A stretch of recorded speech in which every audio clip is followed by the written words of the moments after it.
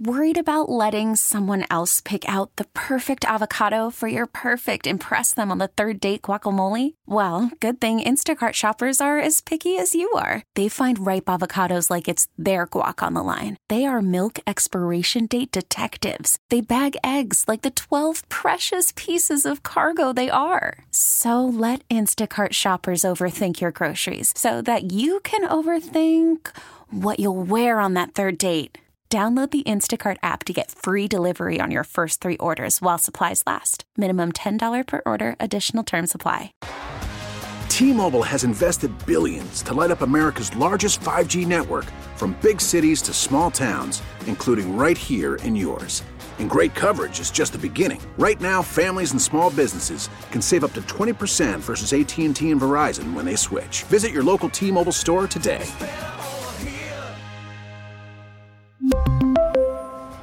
Plan savings with 3 lines of T-Mobile Essentials versus comparable available plans. Plan features and taxes and fees may vary. This is Dolphins Rewind on the home of every Miami Dolphins game. AM 560, FM 99.9 HD2 The Joe, WQAM, and streaming on the Odyssey app. Brought to you by Lexus, who invite you to see, hear, feel, and experience amazing. All right. Week 4. We got football today, everybody. Good morning. Welcome to the Miami Dolphins Rewind Show. Dolphins and Colts, it's coming up just a couple of hours. Dolphins look to get back to 500. Good morning, everybody. I am Solana again. You're listening to the Miami Dolphins Rewind Show. We'll be on 8 a.m. every Sunday throughout this season. Dolphins lost a tough one last week to the Las Vegas Raiders. I'll touch on that in just a couple of moments. You got the Dolphins 1-2, and now the Indianapolis Colts are coming in at 0-3. I think they have losses to the Seahawks, to the Rams, and to the Titans. So got to have this one today. If you're the Miami Dolphins, you're on the road versus the defending champion Tampa Bay Buccaneers next week. You don't want to fall 1-3 to a winless football team. Go 0-2 at home, right, before you have to play the defending champions. We'll look ahead to today's game later on in the show. As for that loss to Las Vegas, in Las Vegas on Sunday, look, Dolphins, I mean, Jacoby Brissett did everything he could, right, in that fourth quarter and in overtime to give the Miami Dolphins a chance. You thought at the end they were going to pull off some sort of miracle like they did last year in Las Vegas. Remember Ryan Fitzpatrick getting his face mask pulled, somehow throws a pass to Mac Hollins, and Mac Hollins even gave you a little something special, picking up a 15-yard pass interference the other night, or the other day, I should say, in Las Vegas. So it was a tough one. I would have, and I know this was the topic all week, right? Would have liked to see the Dolphins go for it on fourth down. I understand why they didn't. In overtime, you're down 3. They played for that first down. They throw a shovel pass to Mike Gesicki on 3rd and 3.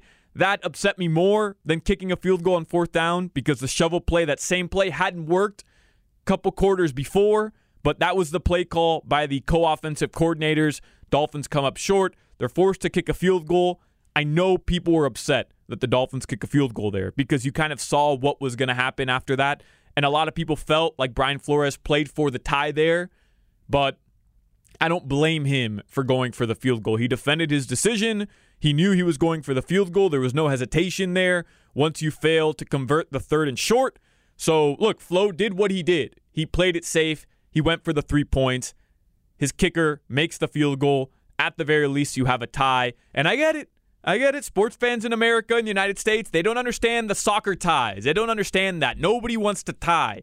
And I didn't either. I wanted the Dolphins to come out with a victory in that game because after everything you went through, after the poor production from your offense in the first half, you were still in that game. Jacoby Brissett puts something together at the end. I don't know what it was in that fourth quarter, but puts together this drive. He gets into the end zone essentially as time is expiring, and you felt like the Dolphins were just going to pull one out of their you-know-whats in Las Vegas. But they don't, so they're 1-2, and they'll play the Colts today. Something else that was pretty amazing that happened at Hard Rock Stadium yesterday, celebrating the life of the legend, Coach Don Shula. And earlier this week, very special guest joined the Joe Rose Show with Zach Krantz to remember the late, great Don Shula. We got a special guest. We have a special weekend here, a celebration of life for Don Shula, and this next guest is going to be here in town for it.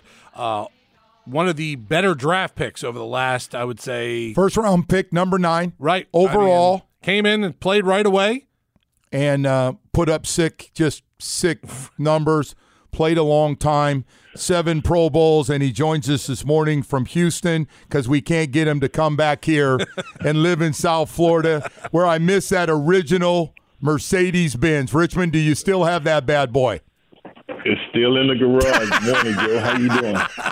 That's awesome, Richmond. That is awesome. You're the best, man. Right. You kept that thing the whole time. Still driving. That thing got 350,000 miles on it, and it's still going strong. What does that have, Richmond? How many miles on that thing? We got about 180 on there. We keeping it low. We don't go too far. Still riding. That's all that matters. Still rolling. Still rolling. Yeah. Hey, Richmond, I know you're going to be in town, and before we get into everything, I'm just curious. It's so funny through the years, and we've all had fun Coach Shula stories, and we've all had our ass ripped by him, and you know, you've seen guys come and go and the whole thing. But what made Coach Shula such a great coach when you just look back and you're talking, people ask you about Coach Shula?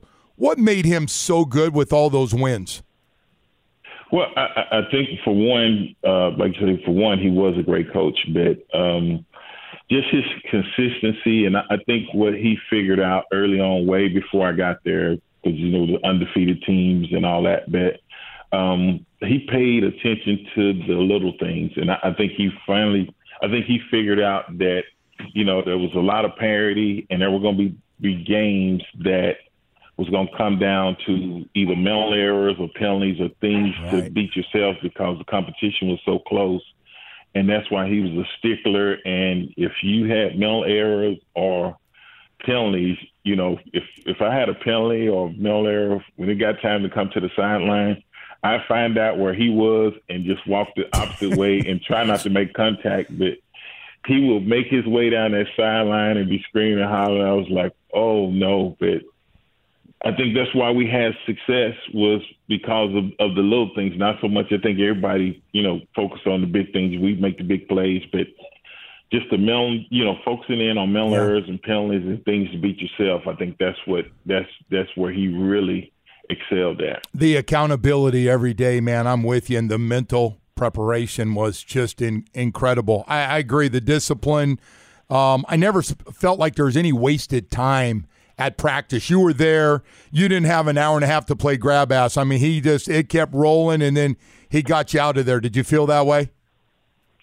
Most definitely feel that way. And I'm going to tell you when I really felt that way, speaking of pressure, was on Friday mornings, we would have the weigh-in, and then during the team meeting, if you were overweight, he would announce not only how you were overweight, but how many pounds and this and that. And you were in there with all your teammates, and it was just like a peer pressure thing for me. So I'd be doing everything to, you know, try to keep my weight down. And sometimes you'd be in the hot tub over at St. Thomas, you'd have to run hot water through the water hose in there, and the guys be in there trying to get their weight down. Man, I miss the guys, but I don't miss those days because that was some pressure, bro. I mean, every Friday, like Thursday night, you know, I'd eat fish sticks or a light little salad, just enough because I didn't want to cause anything to cause my weight to go up because I did not want to hear my name saying, you know, Richmond Webb was a +5 or +6. I was like, oh, no. That was the worst for me. So if I could make it through weigh-in, I was good. Yeah, it's amazing, these coaches, man. Like, if you're overweight, they find that to be, like, disrespectful for the weight, right? I mean, right? If you're like, so I give you this weight at 315, you come in at 320? Yeah, it was, I'm not saying what you weighed, Richmond, or nothing like that, man. I'm not trying to do that on the show. Hey, by the way, you were part of one of the great stories. We lost him. He was a third-round pick in your draft, Alfred Oglesby, and the abduction of the car by the 2 men and the kidnapping. Take me back. It was your car. What were you thinking when the car never popped back up and they couldn't find him? What was going through your mind, man? Well, you know, Miami is a great place, but there are some certain areas in Miami, if you get caught up, something can happen to you. So I think that was the initial thing, because first thing, we were wondering, he didn't make the meeting, this and that, and then we were kind of freaking out. And then I said, okay, I got to go talk to Stu Weinstein. He was kind of guy security, this and that, so go talk to Stu. And, he had a real good relationship with law enforcement. So went to the meeting, he didn't show up, went through the first practice, He wasn't there. So then, it was 2 days. So then we have a little break, lunch, and then me and it was another one of my Aggie teammates. He was there for training. His name was Keith Woodside. He was a running back. He had played at Green Bay, but he had signed with Miami. And we was wondering, I was like, man, I hope they robbed him and possibly threw him in the Everglades, alligators. It's all kind of stuff going in your mind. Yeah. And you're right. I had the BMW with the rims and stuff, and it's like, man, if they catch you slipping, it could be over. So didn't hear anything. We go through the second practice, and on the way back to, walking off the field, get ready to take showers, I believe I heard Stu say they found him. So I was like, okay, good, because it's been since probably 7 a.m. It's probably 4 or 5. So I think the thing that really stuck out about that was I can't remember what year, but that was a year that we could actually stay at home instead of sleeping in those beds at St. Thomas, because I remember I used to have to put a board underneath between the mattress and it was brutal. It was terrible. It was brutal, bro. And so all these veterans were pissed off, Marino, Duper Clayton, and Coach Shula was pissed because I think he came in, he told Coach Shula one story, which was a lie, and Coach Shula went on the media with it, and then he confessed to the laws that it wasn't that, and then God. That was the worst. You know what I'm saying? That was so. I can remember, what was it? Either we was getting out of meetings or whatever, but they a bunch of guys grabbed him, and I think it was a tree or something, and I think I remember, I want to say Duper and Clayton, but they had that 1.5 or 2-inch tape, and they went to running around, and they taped him to a tree, because we had to come back in to stand at St. Thomas again, because he screwed it up for everybody. Oh my God. So the whole team. That always worked with the coach. That was brilliant, man. That was bad. And were you, you're talking about him, but were you thinking about what the hell happened to my car? It was your ride, man. It was crazy. It was my ride. I forgot the story. So let me tell you this, Joe. So Miami. Okay, so they found my car. They found the car first.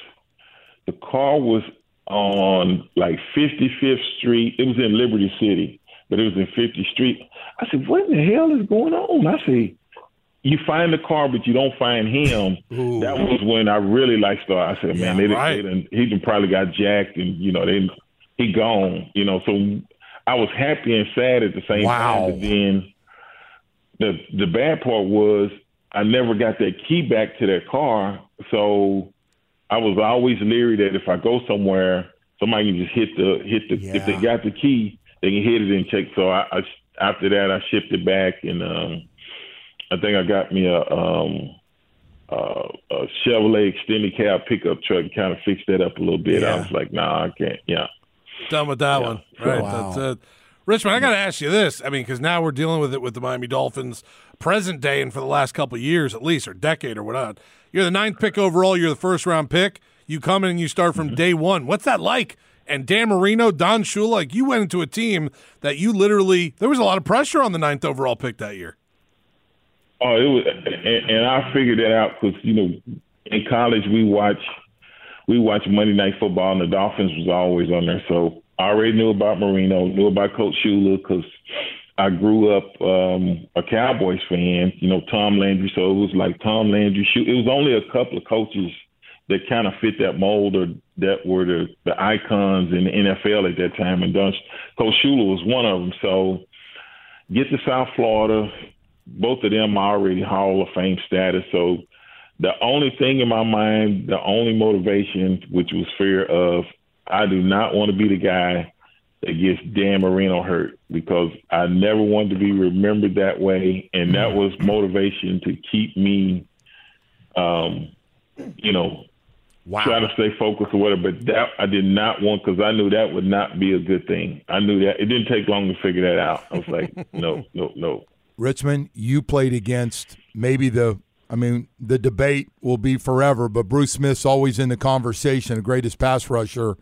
You played against him twice a year in some of the greatest matchups in the history of this franchise, going against that big stud on the outside who ended up with like 200 sacks in his career. Right. Yeah. What was that like, man, twice a year knowing he wanted to get to your guy? It wasn't fun, I can tell you that. I mean, it was 60 minutes of hell, but, even though I knew it was going to be really tough, I always kind of looked forward to playing against him, because that was the measuring stick. So if you could do pretty good against him, it's not going to get any worse than that, unless you had to go against Reggie, which, I was like, I'm glad he's on the other side. I got enough with Bruce. Thank goodness Reggie's on the opposite side. But the thing was that it was good, but it was frustrating at the time, because, back in the early 90s, we had some really good teams, but Buffalo was just a little notch better than us, and that's why they went to those 4 Super Bowls. So, it was great when we beat them, but it would always be sometime we might split with them, and then we'd have to go there to play them in the playoffs or whatever, or play them in the playoffs, and they'd normally come out on top, and I think that was the frustrating part. But had a lot of respect for them. Didn't really like the Bills. It was a big rivalry, but you had to respect them because they had some great teams back then. Did you and Bruce going at it the way you did? I know at that point you guys were both getting Pro Bowls and all those things. Did it ever get ugly between the two of you? Because obviously both of you wanted to win, and he was probably used to having his way with a lot of guys. Did you guys ever have your moment with the extra shoving, or – because you're not a talker. I've known you for a long time. You don't do a lot of talking. Did he ever try to talk you down? No. I'm gonna tell you what happened. This was early on. I'm trying to remember. Okay, Joe, you remember Tim McKyer? He came from the 49ers, right? And what happened was we were playing the Bills, and we had a Dolphin show. I can't remember the name of the show, but anyway, Tim McKyer was on there with Keith Sims. And, Tim McKyer was a trash talker, this and that. And so if I remember correctly, I think they asked Keith Sims, what do you think about the Buffalo Bills defense or whatever, this and that.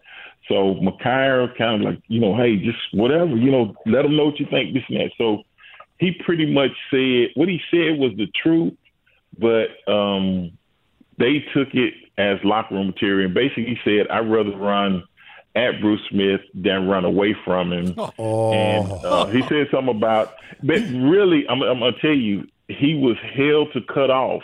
So in essence, what he was saying was it wasn't out of disrespect, but a lot of times when people don't really know what you mean, you just make that one statement. Yep. It's locker room material. So I remember the game, and they were pissed off, and I can remember the defense got, how the visiting team get announced first. So we're standing on the sideline. Me and Keith always standing side by side, and they announced Buffalo's defense. So when Bruce comes out, he's looking over there and he starts pointing his finger and this and that. Oh my God. And so people looking like, hey, what'd you do? I said, I ain't do nothing. I said, hell, he ain't pointing at me. This and that. So we get in the game. Joe, we get in the game. And it was actually funny. But I think it's Phil Hansen, Bruce, Corniche, all these guys kept finding a way to line up in front of Keith. They didn't beat him, but they was like pissed off. And to me, it was kind of funny because we still blocked them. But I was just like, man, this is that was funny to me. That was a scary group of guys in that Bills defense. that locker room material, though, it's amazing that stuff does work, man. When one team gives it, even though we're talking about grown-ass men, that still motivates them when you call one guy out and all your buddies going, oh, hell no, you ain't going to talk about Bruce like that. There's no way. Yeah.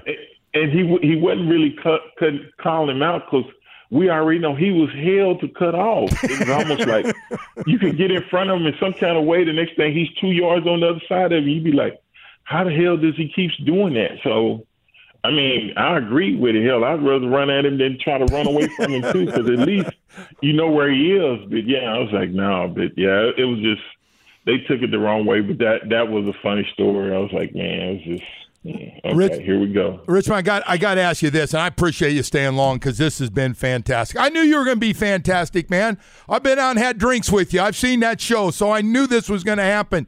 But I do want to ask you, so Austin Jackson comes in as a first-round left tackle. I don't know if you've been watching the game, but he's getting, to put it nicely, he's getting critiqued pretty good for his play. Not everybody lines up day one and plays left tackle the way you were able to do. What advice would you give to Austin Jackson, who still playing it, I guess pretty good run blocker, but the pass protection's got to get better? What do you say to a young guy? The thing that I would do, and I had to do this during my career, Joe, I think it was my second year, and back then the media coverage and social media was not near as what it is now. But we had went to Tokyo, played the Raiders, and I hurt my my knee.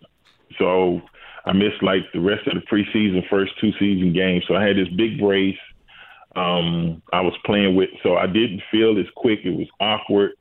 So it was a mental thing I had to kind of get over. So I think I used to read the paper and they gave me a bad grade, like a D or an F, the way I was playing. I was like, man. So now I'm reading what people are thinking about me and this and that. And so I mess around and put in the paper that, hey, I'm not 100%, which I really didn't feel 100%, but I was playing.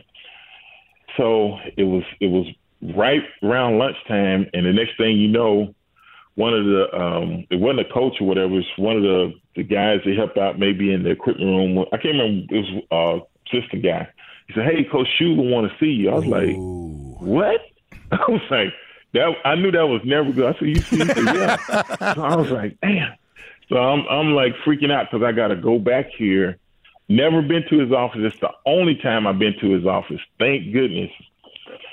So I go back there, and first thing he just likes him. "Hey, what in the hell is this you putting in the paper? You're not this." I said, "Coach, I'm not this and that." And he's like, he said something. So he was just ranting, just ripping me up. And I was like, I said, "Hey, Coach, if you want to put somebody else in there, you can." And I was like, "Man, you're killing me." So he said, No. He said, "You got to determine the difference between being hurt and injured." He said, "Guys play with kind of injuries all the time." He said, "You got to find a way to, do what you got to do." He said, "But nobody's healthy in this league, this and that." So I said, okay, I didn't say anything else. So I was pissed off because he done ripped me up. But then I had to get back and think about it. And after I thought about it, I was like, you know what? He's right. Nobody gives a damn if you're hurt or whatever. If you line up out there on Sunday, you better be ready to play, because they're going to say, "Oh, Richmond's knees hurting a little bit, so I'm going to take it easy on him," this and that. If anything, that's an opportunity to a stat game for him. So I had to change my mentality, and it really helped me finish the year out strong.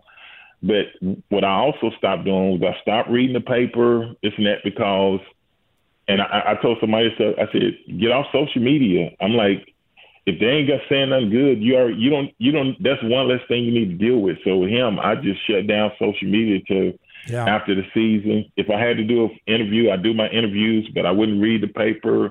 Wouldn't be, on ESPN. I would try to shield myself from as much negativity. Yeah. Just focus in on trying to be a better player, and the rest of it wouldn't matter to me. I'm like, let me just continue to try to get better, and that's what I would do. I get off social media and stop reading the newspaper and everything, because they've been pretty rough. They've been pretty rough on him. You are right about that. Richmond, this has been great, man. Can't say enough. You just came out with an A+ effort, man. You just graded perfectly, man, on 75 plays, and you got every one of them was a plus today. So we want to thank you. Can't wait to see you this weekend for Coach Shula's, the celebration of Don Shula's life. So thank you so much. Thanks, really Richmond. Appreciate it. Hey, I'll see y'all this weekend. Thanks for having me on again, Joe. I appreciate it. All right, Richmond, you take care. Let's get back to Dolphins Rewind on the Joe, brought to you by Lexus, who encourages you to experience amazing. So I mentioned the throwback jerseys in the last segment. Dolphins rocking the throwbacks today versus the Colts.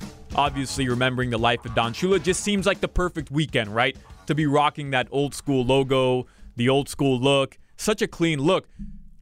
I was there Thursday night. Miami Hurricanes were playing Virginia, and the end zones were already painted for the throwback game today. And it seems like in South Florida sports, you can never find consensus on anything, right? Going back to Ryan Tannehill, half the fan base was done with Tanny, half the fan base still loved Ryan Tannehill after that 7-year marriage came to an end. Tua Tagovailoa, half the fan base out on Tua, half the fan base can't wait for Tua to finally take off. You could do it anywhere, right? Eric Spoelstra, in the most absurd, probably, example, Eric Spoelstra, 2-time NBA champion head coach, just took the Miami Heat to the finals. There's still the Fire Spo contingent on Twitter. Just everything in South Florida sports can never find consensus. This is, I think, the one place you can find consensus in South Florida sports. Make the Dolphins throwbacks their permanent look again, right? I think everybody agrees with that take. I don't think anybody has a problem with that take right there. Throwbacks, they should be the permanent jerseys moving forward for the Miami Dolphins. I hope you're listening, Stephen Ross, because, gotta happen. Anyways, Safid Deen, he joined the Hochman and Crowder show again. I'll remind you, 2 to 6 p.m. weekdays here on 560 QAM. Dolphins, Colts, they're coming up at 1 p.m. Hoch and Crowder talked to Safid Deen. He is now the USA Today Sports Plus NFL national reporter about the Dolphins and, some of these lingering issues plaguing the team. But the Dolphins' offense has struggled mightily the last couple of games. Is this anything more than an offensive line issue, or does it begin and end with offensive line? Oh, no. This is a very, very deep issue. This is an issue that's plagued the Dolphins for the past 3 seasons, and this is Brian Flores being on his third set of offensive coordinators. These are, 2 offensive coordinators who George Gotzi has some play calling experience, but probably about 10 years ago, maybe. Even more than that, I would say. So you have a lot of guys on this coaching staff, Brian Flores' staff, who are first-year, second-year coaches, including the O-line coach who's a first-year coach. The offensive coaching staff is very, very inexperienced. It's not probably a unit that you would want to have when you're trying to groom a young quarterback like Tua Tagovailoa. So that's probably my deepest issue that's at the forefront of it. Yeah, the O-line has some struggles. Maybe that's on the coaching. Maybe that's on the players. A little bit, it's got to give or take here and there. But I was actually really impressed with how the Dolphins, tried to close out the game last week in Las Vegas. Jacoby Brissett probably had the best drive of his life before, at the end of the fourth quarter. And then for the Dolphins to get a 4th and 9, for them to get a 4th and 20 in OT, then to convert that, then you got the Fuller call, which they, was badly missed. That was a really bad pass interference call that was not called for the Dolphins. And then, the next play after that, pretty much they're on 3rd and 3. They have an inside toss to Gesicki, and they're not really fooling anybody. Dolphins don't really have a good O-line. They don't have a good run game because of the O-line, and then they keep pounding the football like they have a good O-line to run behind. It's really not a great recipe for success when you have to pass the football. And this game against the Colts this week, it's going to be a grind-out game. The Colts aren't that great either, so I'm expecting a low-scoring game for sure. Take the under on this one, Hawk. All right, I'm in. You don't have to tell me twice. and Safi, what do you think? Because I got a little upset, but, clarify it for me. I think Stoodsville, he said that we want to go deeper, we want to stretch the field, but the defense isn't letting us. Isn't that your job to find a way to go where the defense doesn't want you to go? I thought that was the chess match of football. I was frustrated last season when, Lynn Bowden Jr. is catching passes less than 5 yards from the line of scrimmage. And the same thing with Jalen Waddle, like you said, having all these passes, but 60 yards, 70 yards maybe in that game. Look, Jalen Waddle is the key to all of this here. If I'm the Dolphins offense, I'm feeding him the rock. I'm putting him all over the field. He's going to be at the X. He's going to be at the Y. He's going to be in the slot. I'm moving him around. I'm trying to get him the ball, force-feeding Jalen Waddle the ball, okay? This is your fastest player on the team. He's probably the most explosive playmaker that you have. If you feed him the rock on the outside, some passes on the inside, crossing routes over the middle, there's no reason why you can't be able to move the ball with him getting a couple good plays, and then you sprinkle in a couple with Gesicki, sprinkle in a couple passes to Devontae Parker, get Myles Gaskin and Salvon Ahmed to run the football or get some passes out the backfield. I think Waddle's a real good X factor here, but I don't think the Dolphins know really how to use him yet. It's like if you got a brand new Lamborghini in your garage, but you've been driving a Camry your whole life. You're not ready to punch that gas yet. And I think they need to feed Waddle a little bit more and then work on everybody else on the outside. Safid Deen from USA Today Sports Plus. Canes fans, I know you said your friends tuned out when we started talking Canes, so I'm not going to talk Canes here, but Canes fans, a lot of them on social media or on the text line, they are done with Manny Diaz. They are done with Blake James. Some Dolphins fans, we're starting to see it now, I'm imagining you are as well, are reaching an inflection point with Chris Grier, and then some are even talking about Brian Flores. Now, where do you stand on Dolphins brass? Where do you stand on Chris Grier and Brian Flores? Well, look, Tua going down week 2 is obviously not great for what the franchise wanted to do in this year 3 of them being together, Grier and Flores. It's not the ideal start to the third year of a rebuilding process or the next stage of what the rebuilding process is supposed to be for the Dolphins. But, if I'm Grier and I'm Flores and these losses start to pile up early this season, you know how you turn on a gas stove and it's got to click a couple times, click, click, click, click, click, click, click, click, click, and then the fire comes on. I think we're in that click, click, click stage right now for the Dolphins, for Brian Flores and Chris Grier. It's not hot seat time yet. It might be time to start turning on the stove. The fire is not getting there yet, but look, this is a layer of issues going on with this team, and it's a reason why they haven't taken the next step.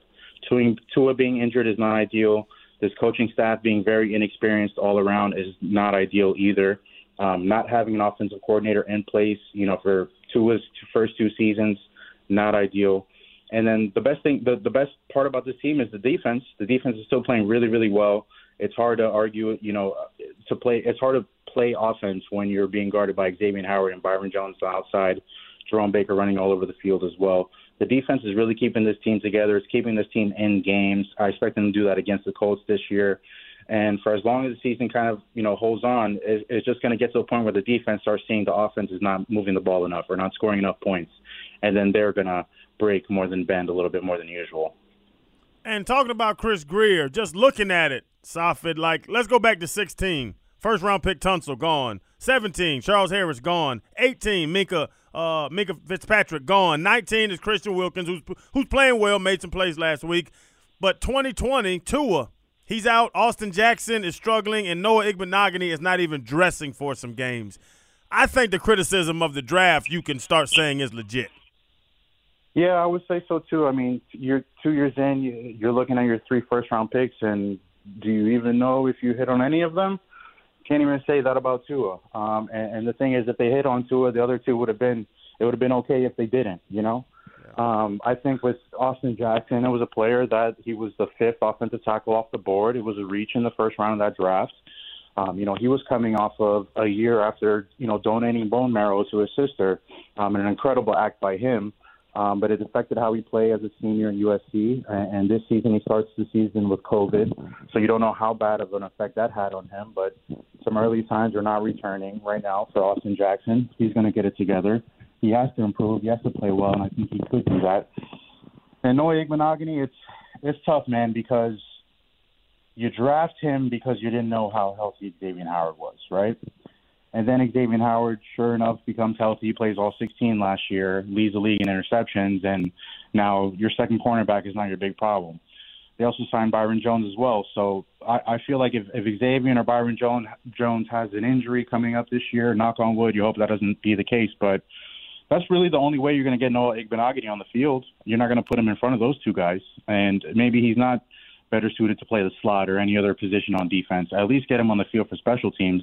That's what they did last week. They couldn't even do that week 1 and week 2. But I see the reason why they drafted Noah Igbenogany, and I even think he was a reach in the first round.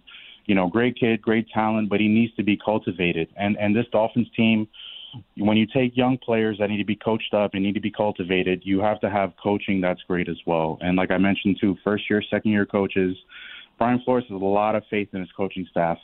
Granted, every coach is going to have faith in their coaching staff.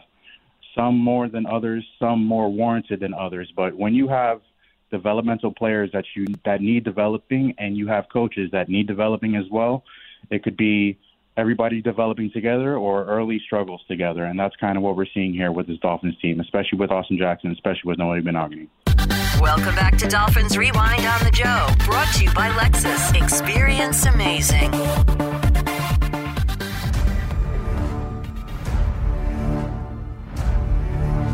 6:55 left to play. First quarter was scoreless. Carr out of the shotgun. Back to throw. Looking. Pressure. And it's picked off by Roberts, and he is gone. Nobody's going to catch him. A pick six by Landon Roberts, and the Dolphins take the early lead. Boy, Carr had pressure on him and never saw Landon Roberts. Wow. It meant a lot. This the place. I had tore my ACL last year, so it definitely meant a lot. It was just a good play. That's it, trying to make a play for the team. Final segment here of the Dolphins Rewind Show with Solana here on QAM.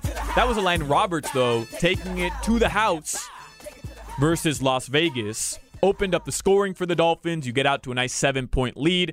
Dolphins really gave their offense a 14-point cushion going into the second quarter in that Las Vegas game, if you think about it, because on the very next possession, John Gruden decides to go for it on fourth down 7-0 in his own territory, in Raiders territory. Terrible coaching decision. Dolphins defense make John Gruden pay.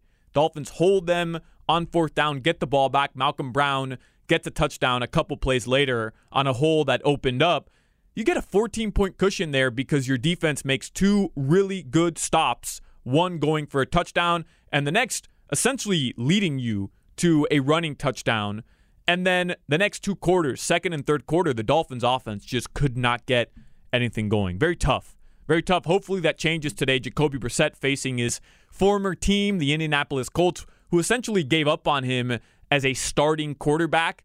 Jacoby mentioned it this week, said this isn't a revenge game, but I don't believe him. I don't believe you, Jacoby. I know Brissett wants this game for two reasons. One, he wants to continue to prove to everybody that he's a starting quarterback, including Brian Flores, by the way. And second, wants to beat the team that kind of gave up on him. They did. Indianapolis Colts Dolphins coming up later today. But the guy you heard coming into this segment, Landon Roberts, made an incredible play versus Las Vegas. He's been having a really good season. You'll hear from him right now. He was on with Joe Rose and Zach Krantz earlier this week. Good morning. Thanks for waking up early with us. We appreciate it. How you feeling, man? I'm good to be able to join you guys' show this morning. Landon, thank you, man. I appreciate you saying that. First of all, what is that like dropping back there? The receiver goes inside, and there you are, and you catch it, and you take off, and it's a long one. Is it in the back of your mind going 82 yards for that pick six? Somebody might catch you. What's going through your mind? Now, when I first took off running with it, I knew I was out, but then I ain't gonna lie, it was long, so I kind of checked the Jumbotron, and I didn't see nobody by me. So I just shut it down and jogged the rest of the way in. You know what's funny about that? We've had more guys have pick sixes and say, I go, how did you know if somebody was close? Look it up. And they go, I just took a quick look up at the screen to see. That's funny right there. Landon, that was your first career interception, correct? Yeah, that was my first career one. How about that for a touchdown? Oh, that's crazy. A good one right there. Hey, listen, we got a lot of stuff to talk. Can I go through the pet peeves real quickly? Landon, I want to get this off my chest. So going back to the first game, I haven't seen you, I haven't been around you to talk to you. You just absolutely on a blitz destroy a running back, get in and make a great play on third down, take the quarterback down, and they call you for a low hit on a play like I don't know what you're supposed to do when you dip your shoulder and blow up a running back. I'm curious, what were your thoughts on that call, and what did Coach say to you about that call? He didn't really say nothing to me about it. You kind of can't teach a play that don't supposed to be called, so it happened, and shoot, I just kind of moved on from it. We're still able to, win that game and whatnot. But yeah, like I'm still trying to get answers just like you. Yeah. Yeah, so I just saw it, and so everybody comes up to me, all the old school guys going, wait a second, so you blow the guy up, what you're supposed to do, you get the quarterback to make a bad throw out of bounds, they're going to kick a field goal, they're going to get shut out, by the way, not have a touchdown if that play stays the way it is, and all of a sudden they call that, and I'm like, there's nothing. I guess they want you to stop and stand up and then try to get the guy in that little area you have, because that's hard to do. Man, I don't know what they want me to do, but if I could do it all over again, I'd do it the same way. Well, absolutely, man. Well, that's what I wanted to hear. Hey, the second part is this helmet to helmet, because you're a thumper, man, and these guys drop their head, and there's going to be helmet to helmet. You can't take helmet to helmet out of the game. How frustrating is it when they call that? It's frustrating. I think. The NFL, when it comes to that, I think they do a way better job than college. I'll be watching a few college games, man. Okay. I'll be seeing them just making regular tackles, and it hit the helmet, they throw the flag and review it. I'm like, bro, how you supposed to tackle? Like, so I think NFL, it's mainly on defensive guys, like receivers coming across and stuff like that. Yes. I've never been called on one for hitting a running back square in the hole. I've never been called on nothing like that. So, yeah, because that's impossible. I don't know how to not do that. Right. What's more satisfying for you at this point, now that you got that first interception down and you ran it in for a touchdown, doing that, maybe doing it again, or just dropping somebody at the line of scrimmage or behind it? Because since you've been here in a Dolphins uniform, you've got 3 or 4 of the biggest hits I've seen in the last 10 years, 20 years for this team. Man, I ain't gonna lie to you. I used to always say, I'm gonna drop somebody. That's like the big thing to me. But to be honest, like, catching the interception and taking it to the house, it's a big tempo change for the entire defense. Dropping somebody, I might be setting the tone for the defense, but being able to make a big turnover play for the team and whatnot like that, it's a huge swing in the game. So I have to say a pick six.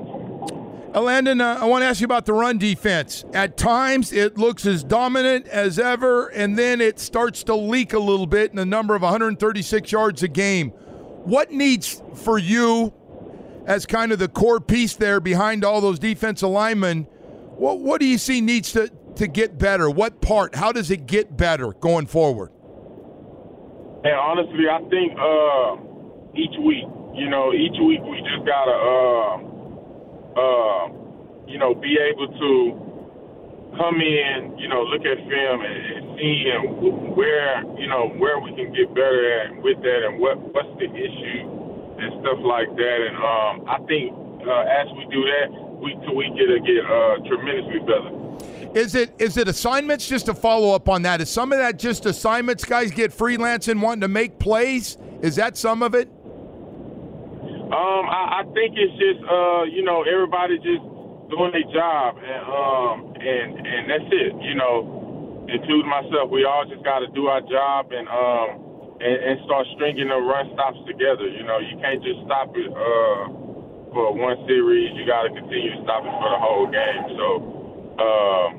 I think that's just what it is. It's still early in the season, man. It's a long season. Right. It's a lot of adjustments that you can make each week, and that you're going to see the course of the year and whatnot like that. And it's just week 3, and we chipping away at it, and